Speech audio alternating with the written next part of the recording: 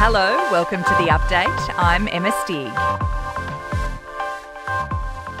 William Tyrrell's foster parents have been charged with the assault of a child linked to the missing boy. Detectives from the Homicide Squad have been investigating an alleged assault at a Sydney home. The couple in their 50s will face court next week. The latest development comes as drones and underground radar are brought in to search for clues into William's disappearance 7 years ago. Police now working on a theory the 3-year-old fell to his death before his body was dumped in nearby bushland in New South Wales. Former federal MP Craig Thompson will spend the night behind bars, charged over a multi-million-dollar migration fraud racket. The 57-year-old was arrested at his New South Wales Central Coast home this morning and has been charged over a visa scheme which allegedly netted him $2 million. It's alleged he facilitated more than 130 fraudulent visa applications over 4 years. A 3-week-old girl is among 6 new cases in a COVID outbreak in the Northern Territory. The Biosecurity Act has been used to shut down 2 communities as authorities try to contain the spread.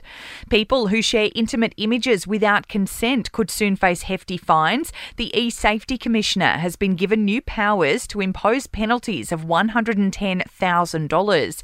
And wages have increased by 0.6% in the 3 months to September. Professionals scored the biggest pay rises, followed by construction and hospitality workers. In sport, Marcus Harris will open the batting with David Warner for the upcoming Ashes test, with selectors saying he deserves another shot at the top of the order. Usman Khawaja and Travis Head have been named and will battle it out for the number 5 spot. And jockey Jamie Carr could resume racing as early as next week after successfully appealing a 2-month riding ban. She was punished for breaching Victoria's COVID lockdown rules and then lying to stewards. In entertainment news, Britney Spears has posted a new video on Instagram, the first since being released from her 13-year conservatorship.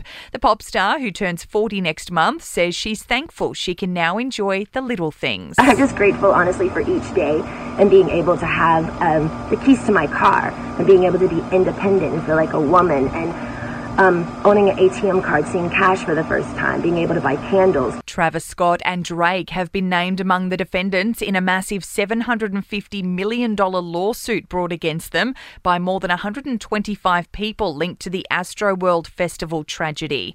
And Saturday Night Live star Pete Davidson says he would never date anyone who is rude to restaurant staff. The comedian, who's reportedly romancing Kim Kardashian, says it's a definite deal breaker.